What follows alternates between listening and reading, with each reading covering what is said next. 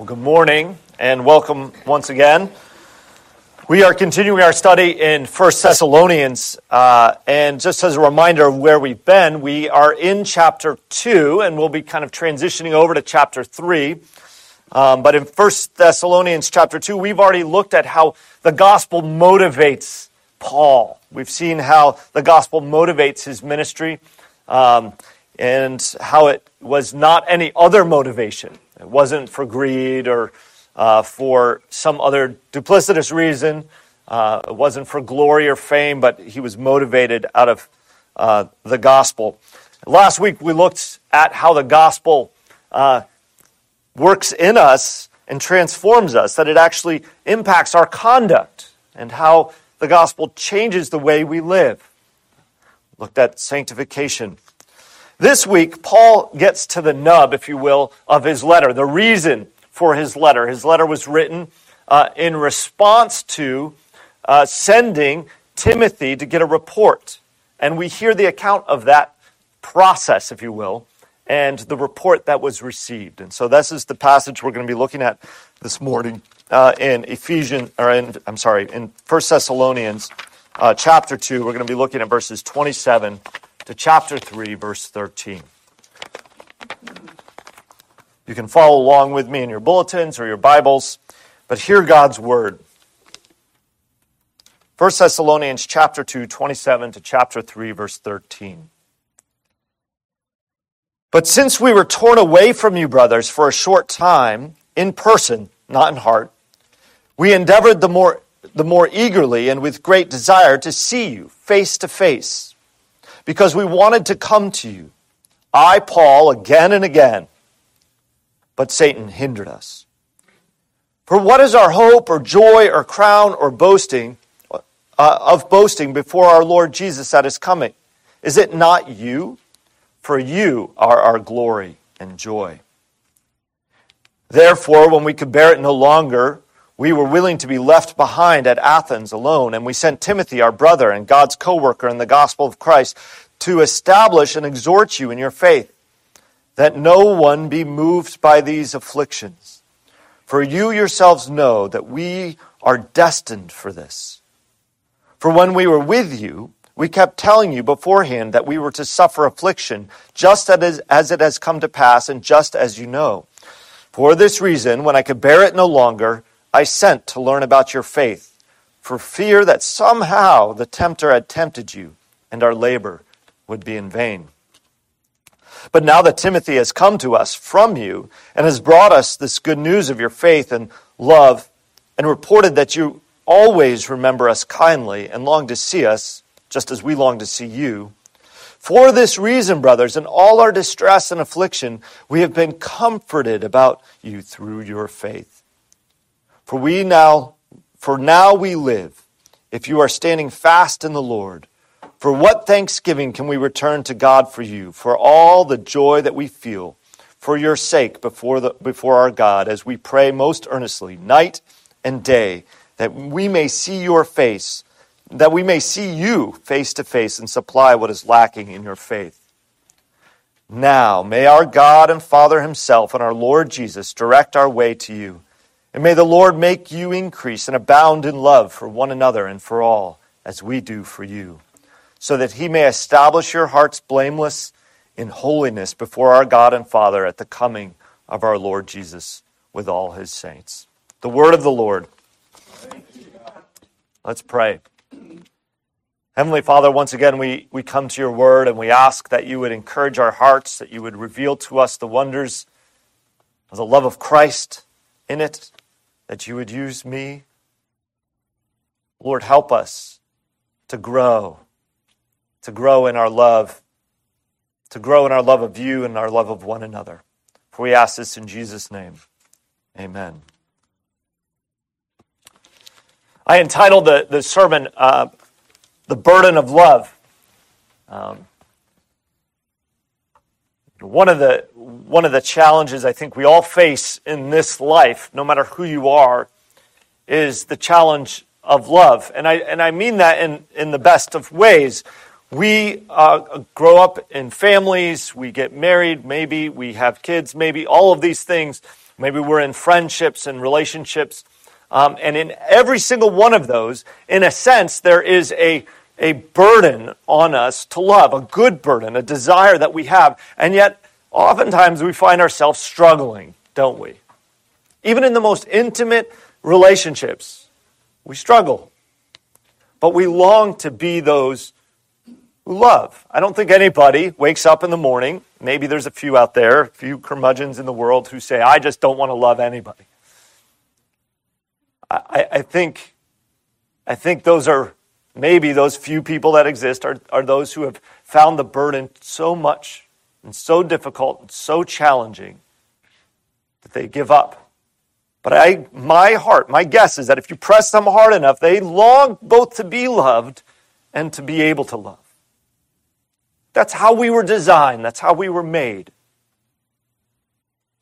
There's a great burden on us to love. And one of the reasons it's challenging, or maybe the reason that it's so difficult for us to love, is that we are broken by sin. We are fallen. And so at the very outset, and you'll find me going back to Genesis chapter 2 and 3 and chapter 1 all over and over again in my sermons, probably once in every sermon. But if you go back there to that moment when Adam and Eve sinned against God, that burden to love became what was free, what was easy. That relationship with God and with one another all of a sudden became a difficult, challenging task. Adam and Eve hid from God. Adam and Eve blamed one another. See, the conflicts started to arise. That is the state of affairs for all of mankind. And the good news of the gospel, the good news that we are going to see today, is that, in fact, the gospel transforms us in such a way that enables us to love once again in a way that is, maybe say, more free. And I don't mean that there's all sorts of love in the world. And I don't want to suggest that there's no such thing as human love without the context of the Christian faith. There is. But it's of a different nature. It's of a different kind. When the gospel penetrates and breaks into our lives, when it transforms us, one of the fundamental transformations it makes is that it enables us to love with the love that God loves. What an amazing thing. And that's what I want us to consider today as we look at this text. And my big hope, my longing for us as a church, as individuals, is that we would abound in love. Abound in love. We're going to look at this text in three ways. First, we're going to see how we abound in love in affliction, which is a remarkable thing as Christians. Called to abound in love in affliction. And we, in fact, do that. And we'll see that in the text. Second, that we abound in love through faith. Through faith. And then finally, we abound in love with hope.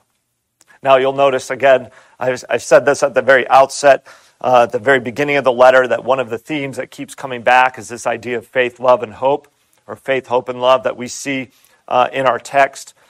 We see it over and over again. These things are sort of maybe Paul's heartbeat for the Thessalonian church, and we see it in our text this morning. But I just wanted to note that structure once again. But to begin, I want us to think about abounding in love in affliction.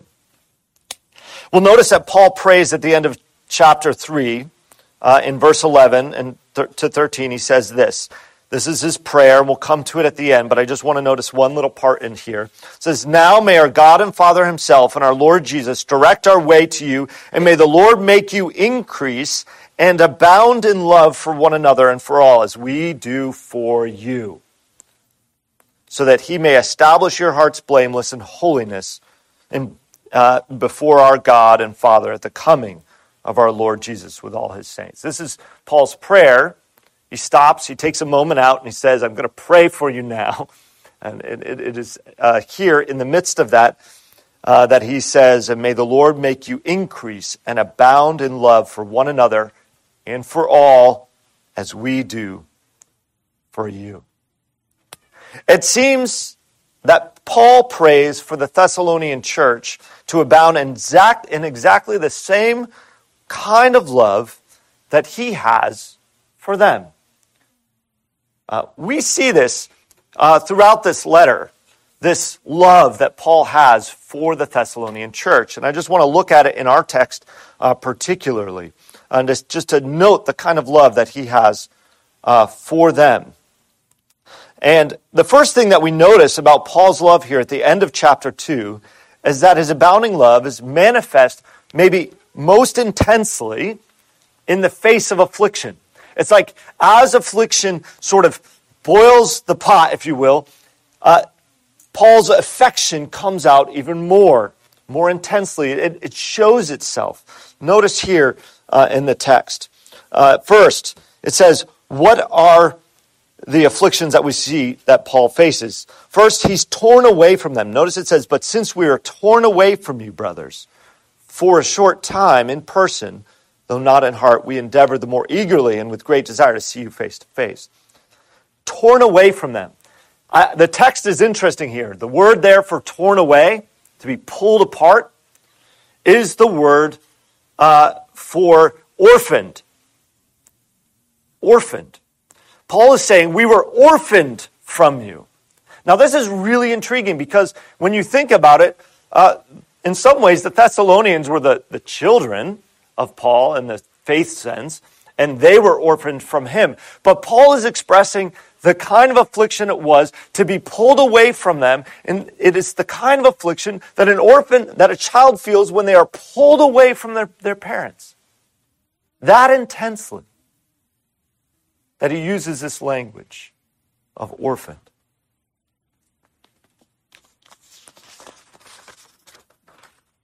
Not only was he torn away from them, but after being torn away from them, the Apostle Paul tries over and over and over again to get back to them. Notice this. He says, we endeavored the more eagerly and with great desire to see you face to face because we wanted to come to you, I, Paul, again and again.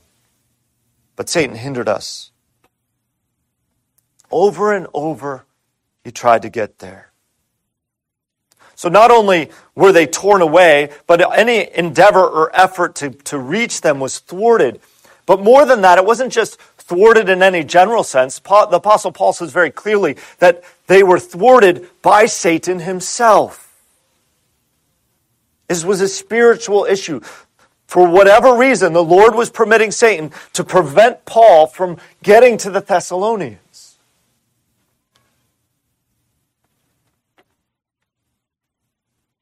And not only this is the kind of affliction that they faced, that they were torn away, that they couldn't get there, that it was a spiritual wall, if you will, that was between him and the Thessalonian church. But after all of that, finally he just says, well, I'm going to let go of my most precious companion, Timothy. Notice the language here when he says, when we could bear it no longer, we were willing to be left behind. So it didn't say, we were willing to give you Timothy. He says, we were willing to be left behind. Meaning, Timothy was of great resource and encouragement and partnership in the gospel. It was a big ordeal to send Timothy away. Of course, we know that these afflictions only touch on the sum of Paul's afflictions that he faces, not just for the Thessalonian church, but also for all the churches that he ministers to, right? The kind of afflictions that Paul faced in order to bring the gospel ministry to bear. We know that he was imprisoned, that he was stoned almost to death, that he was shipwrecked, that he faced illness. All sorts of things happened to Paul. Afflictions, sufferings. And through all of it, what stands out is Paul's love. Paul's love, not only for the unbeliever and his willingness to go and share the gospel, but in his love for that church. Whether it's Thessalonians church, whether it's the Philippian church, whether it's the Ephesian church, whatever church it is that he goes to, he falls in love. Not in the mawkish American sentimentality kind of love, but in the agape, God-centered love that means life-giving, self-sacrificing love, desirous love.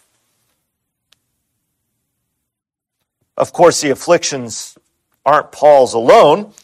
They're shared by the church. We see here Paul alluding to the afflictions that the Thessalonians themselves had to face as well here in chapter 3, verses 3 and 4. It says that no one be moved by these afflictions. Which afflictions? Well, again, if we go back to our previous sermons, we remember that in Thessalonica, the little church, when Paul was there, faced opposition from the Jews that didn't believe. They were dragged to the Gentile courts and dragged to the Gentile mobs and faced all sorts of terror. So we know that they faced affliction for their faith as well. Now, we've talked as in this sermon series quite a bit about the reality that affliction, suffering, and not just this sermon series, we looked at it in a Philippians series and elsewhere, even in our Habakkuk series, about the reality that we live in a world that is full of affliction, full of suffering and trials. And that, in fact, as Christians, these aren't some sort of negative byproduct of following Christ. They're just, by the way, just because you're a Christian, you're going to suffer.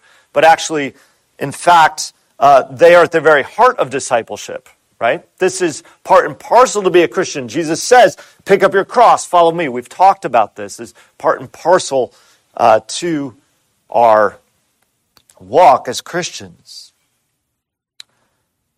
But it is one thing to recognize that suffering and affliction is part of the Christian life.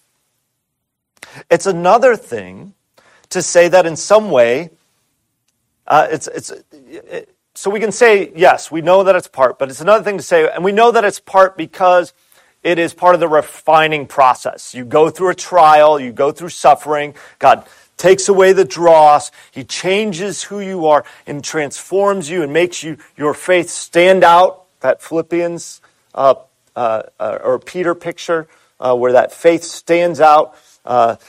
We know that aspect to suffering. It's one thing to say that, but it's a whole other thing to say that affliction acts as an amplifier to Christian love, because that's what I think we see in the text.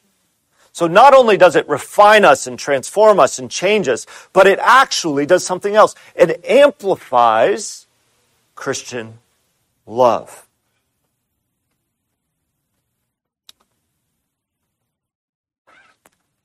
I think one of the challenges is that affliction and suffering often test love. What do I mean by this?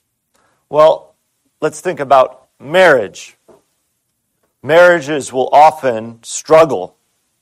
Sometimes, sadly, they will dissolve in the very face of trials.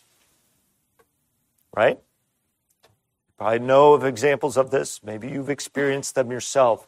You understand the trial, instead of bringing about that mutual love and affection, actually pulls at the very things that hold that relationship together.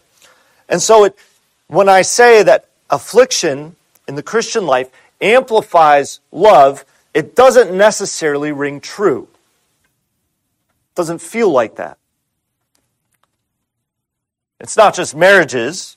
Friendships fade apart often in the midst of trial.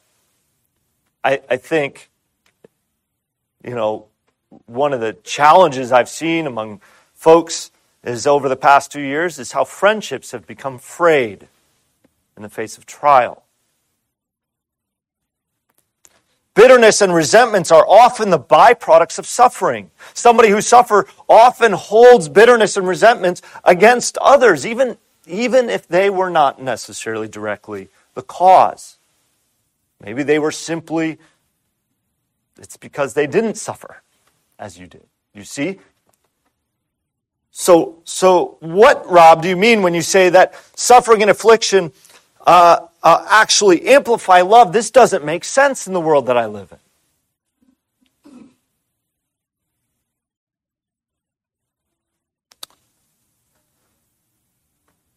But what we see here in Thessalonica, or between the Thessalonian church and Paul, is the amplification of love.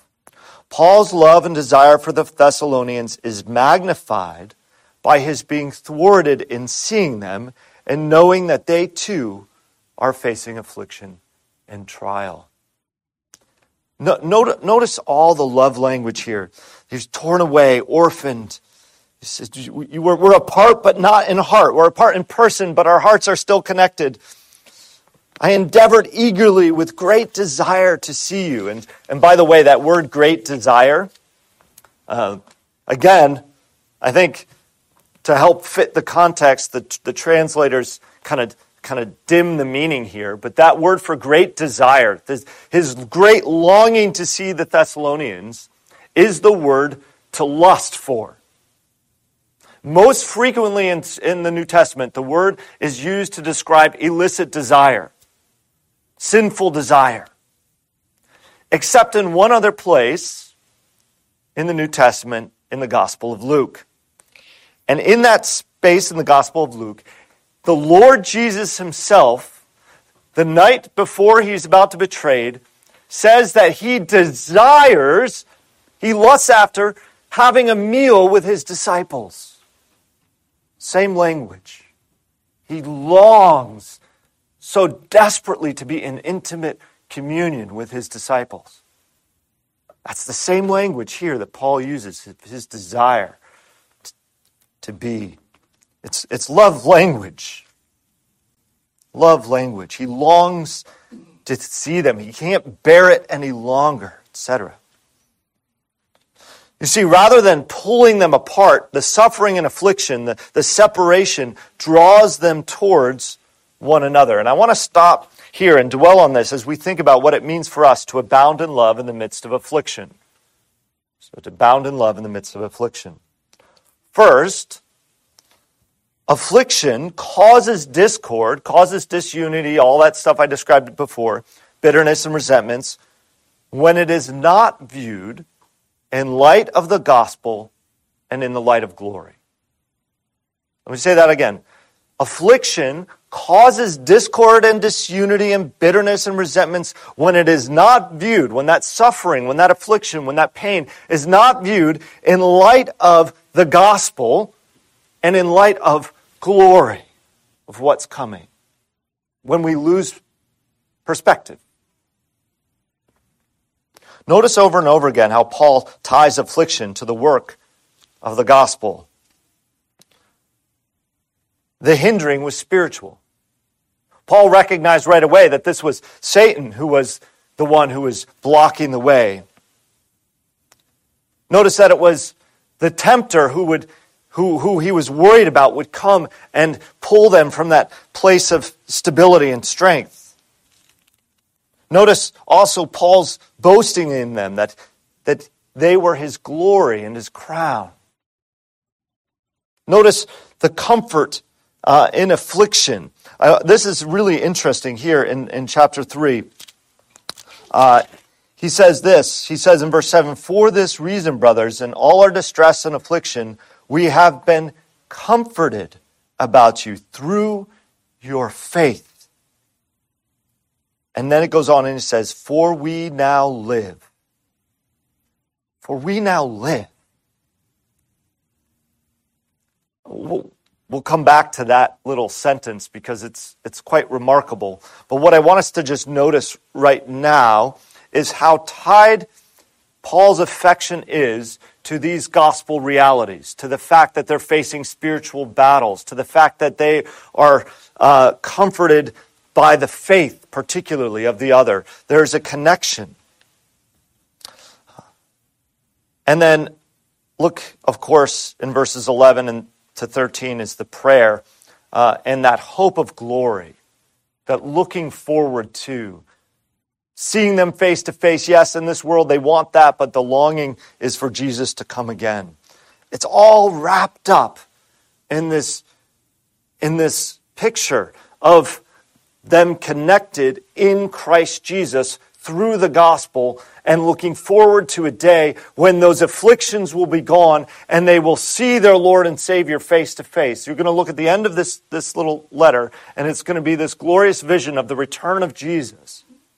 That glory, hope, and that changes our perspective on the suffering.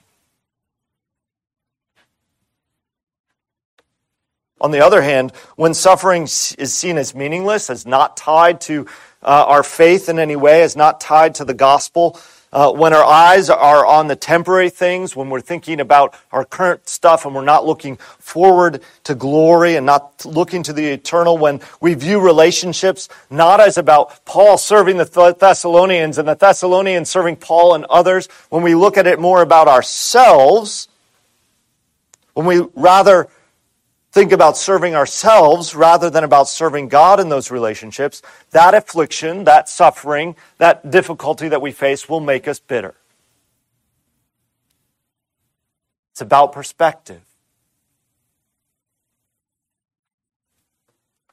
So first, affliction causes discord, bitterness, and resentments when it's not viewed in light of the gospel and of glory. But second, when we share in suffering for Christ, it binds us together in such a way that distance, not even death, can pull us apart. Paul longs to see them face to face. And the good news is the gospel guarantees it. The gospel guarantees it. When Christ was preparing the table, when he was here looking at the table and saying, I lust after you to have this meal with me, he knew that he was going to be torn away, right? He was going to be pulled away from his disciples. He was going to be like Paul, orphaned from them. And he says to them, and will not eat of this meal until I eat it new with you in the kingdom of God.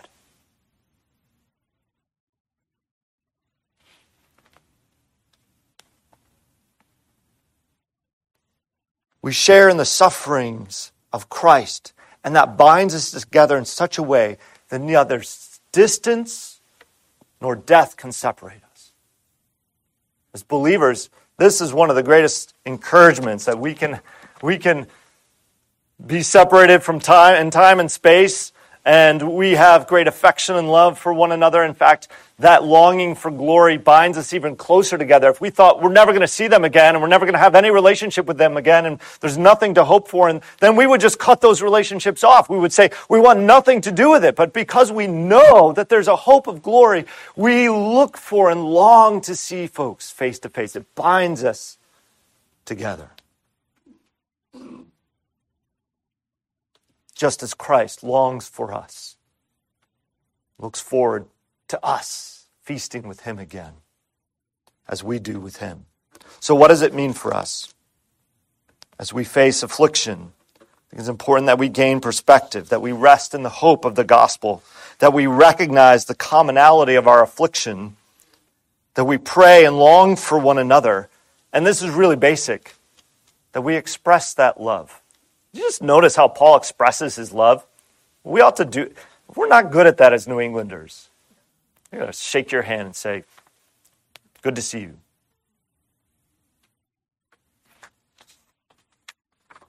To express our love. So, but abound in love in affliction. Second, that was a long way. First point, but second, abound in love through faith. This is very closely tied to the first point. But if affliction was the context of their love, and it manifested or magnified their love, faith is the conduit. It's the means of love. And what I mean by this is, faith is that instrument and gift of God that enables us to love with that agape Christian love. Let's look at the text. First, we see Paul's faith and how it expresses itself in love. Look at verses 2. Look at chapter 2, verse 19. He says, "For what is our hope or joy or crown of boasting before our Lord Jesus at his coming? Is it not you? For you are our glory and joy." Now, at first blush, the idea of Paul boasting and having a crown or glory like, hey, you're my crown, you're my glory, I got you, I'm putting it on. That seems antithetical to love, right? It's like, it's all about me, it's all about my glory and wearing that crown in heaven. And, if you guys stand firm in the faith, I can put the crown on. If you guys don't stand firm in the faith, then I won't get the crown.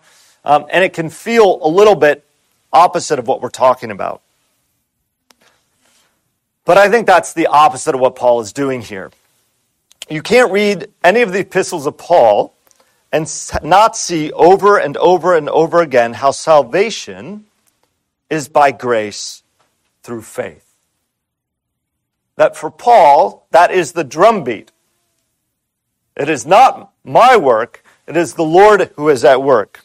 Ephesians 2 says it most plainly of all, for it is by grace you've been saved through faith, and this is a gift of God so that none should boast. But if you go on, Paul goes on and says, for we are his workmanship, right? So it's not even that we are saved by grace through faith, and then we do everything else. So some Paul can say, well, I was saved by grace, but now it is my work that I'm going to boast in. But he goes on and he says, for it is Christ, we are Christ's workmanship.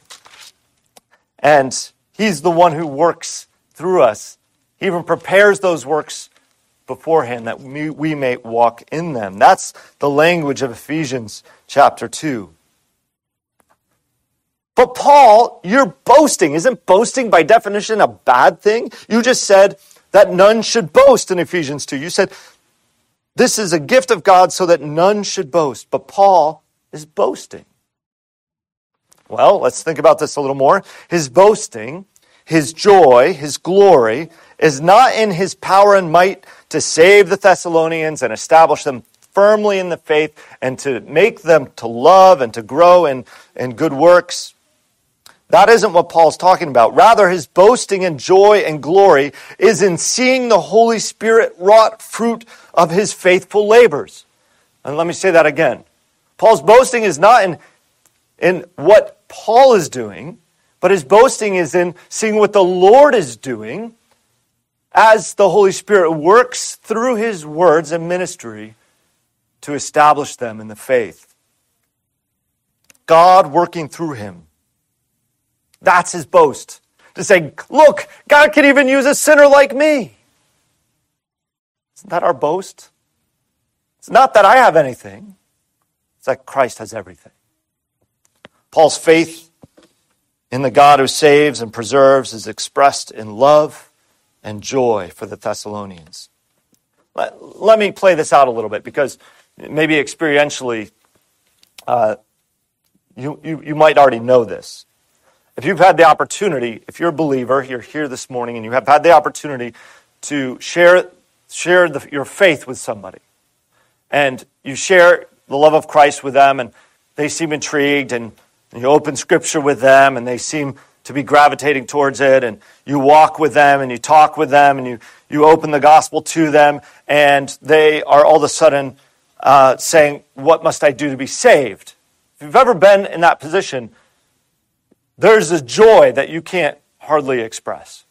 Because you know from the minute that you started opening up Scripture with that person that it had nothing to do with you. It wasn't about your words, because you probably most of the time were just fumbling along, as I do, and trying to say something, and somehow the Lord works. And you're just amazed and wondering at how God is working through you. Has nothing to do with you, but how he's working through you. And then what happens in that relationship? That person comes to faith and they grow in faith. Then anytime, even if they move on, anytime you see them, do you just say, oh, hey, how's it going? You're bonded to that person. I love you. I find joy in you. How is your walk with the Lord going? I've been so concerned about you. I pray for you daily. I want to know what's going on. If you've experienced that kind of thing, you know it's not about you at all. The crown and glory of Paul is not his own. It's Christ's. And he wears it. Paul will wear it like a badge. Right? He'll put on the crown and he'll say, look at Jesus. Look at the wonders of him. I know it's a poor analogy, but it's very poor analogy, but if you have a favorite sports team, whether it's, the Red Sox or the Yankees, the Patriots, whoever, I use we language. Do you? When the Patriots win, I say we. Did I do anything? Nothing. But I identify myself with that work, and I'm so excited, and I act like it's my glory. I never stepped foot on a field in my life in an NFL stadium. I've hardly stepped on a football field. I'm not that. But I am a we. I am part of that team. Identify with that glory. It's not the perfect example. But Paul's faith in Christ and love of the Thessalonians is so wrapped up that he can't help but want to know what's going on with them. He wants to see Christ at work. He wants to see the power of the gospel bearing fruit of faith. He wants to see it in his own life, but he wants to see it in the life of the Thessalonians. And we see abounding love in and through the faith of the Thessalonians when Paul finally gets the report. Did you notice that? He says, "But now that Timothy has come to us from you, he has brought us good news of your faith and love, and reported that you are always remember us kindly and long to see us as we long to see you." Did you notice that language Paul uses? He says, he has brought us good news of your faith. Good news, just so you are aware, is gospel. That's what the word is. That in the Greek, it's the same word. He says, you brought us the gospel of your faith. The good news of your faith. Now, it's an odd way, an unusual way for Paul to use the language, because he usually uses good news in a very technical term. The good news of Jesus Christ for salvation. But here he's talking about their faith. They're standing firm in the faith. Why does he use that language? Because it's a testimony to the power of God. What else do we see in terms of the faith of the Thessalonians? That they remembered Paul kindly. Remember, Paul made a defense. He's like, there's a lot of naysayers out there. There's a lot of people speaking ill of me. But you've remembered me kindly. And they longed to see Paul and his companions as well.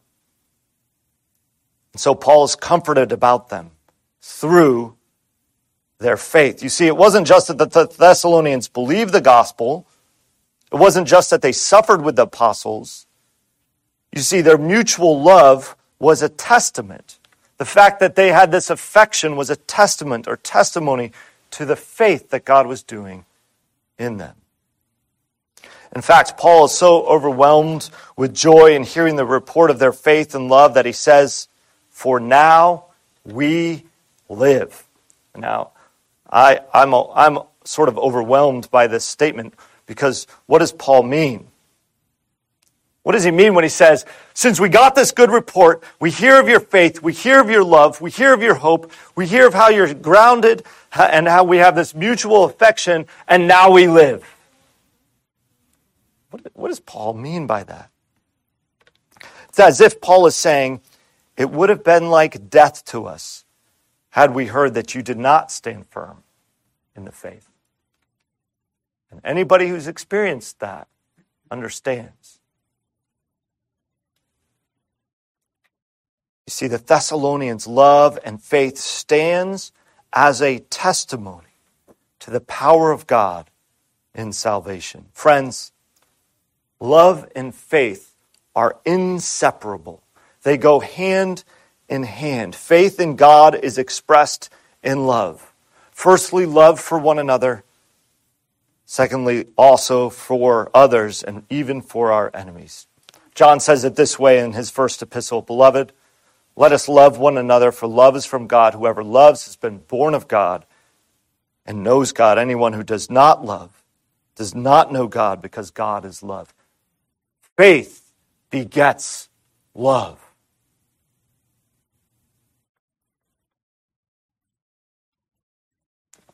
And the reason for this, John says very clearly, in this is love.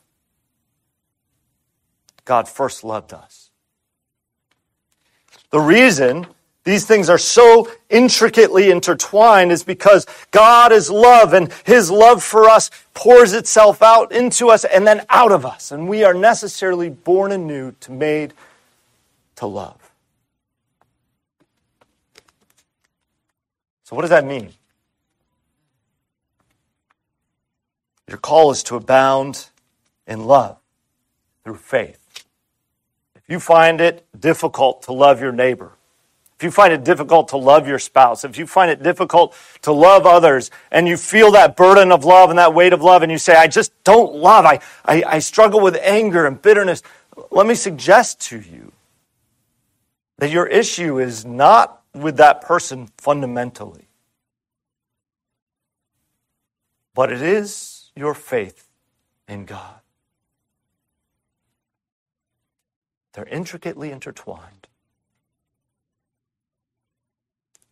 And if you're in that place, my plea is consider what it looks like to trust in the Lord Jesus Christ. I'm weak. I'm somebody who struggles with bitterness and anger, but Lord, you are a God of love.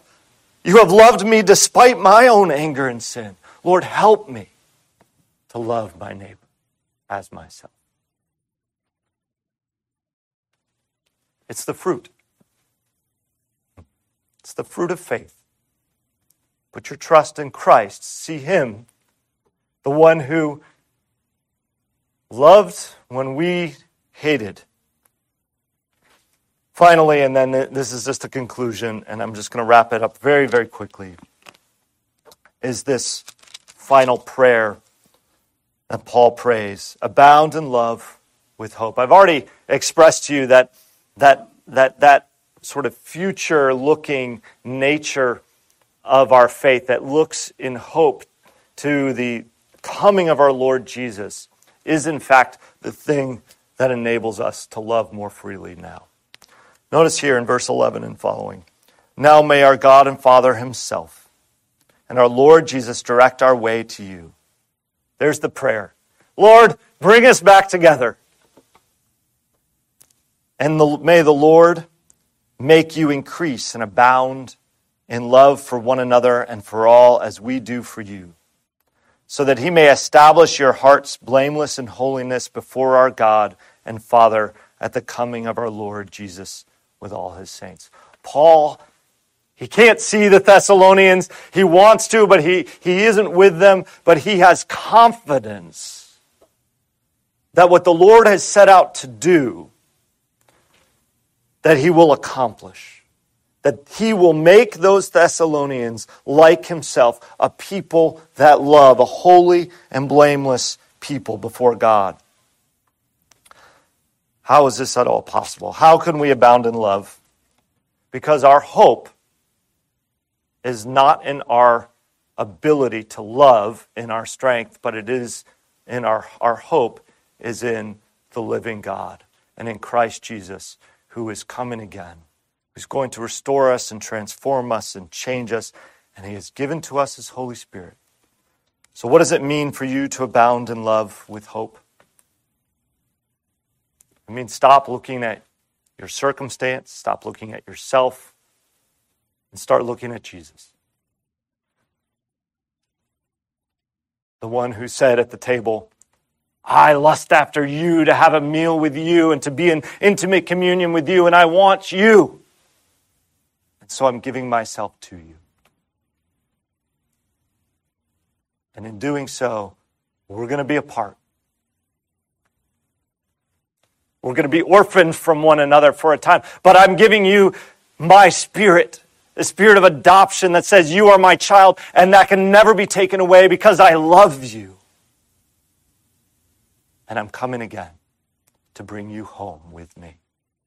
All of us together, connected, abiding in the love of God in Christ Jesus. Let's pray.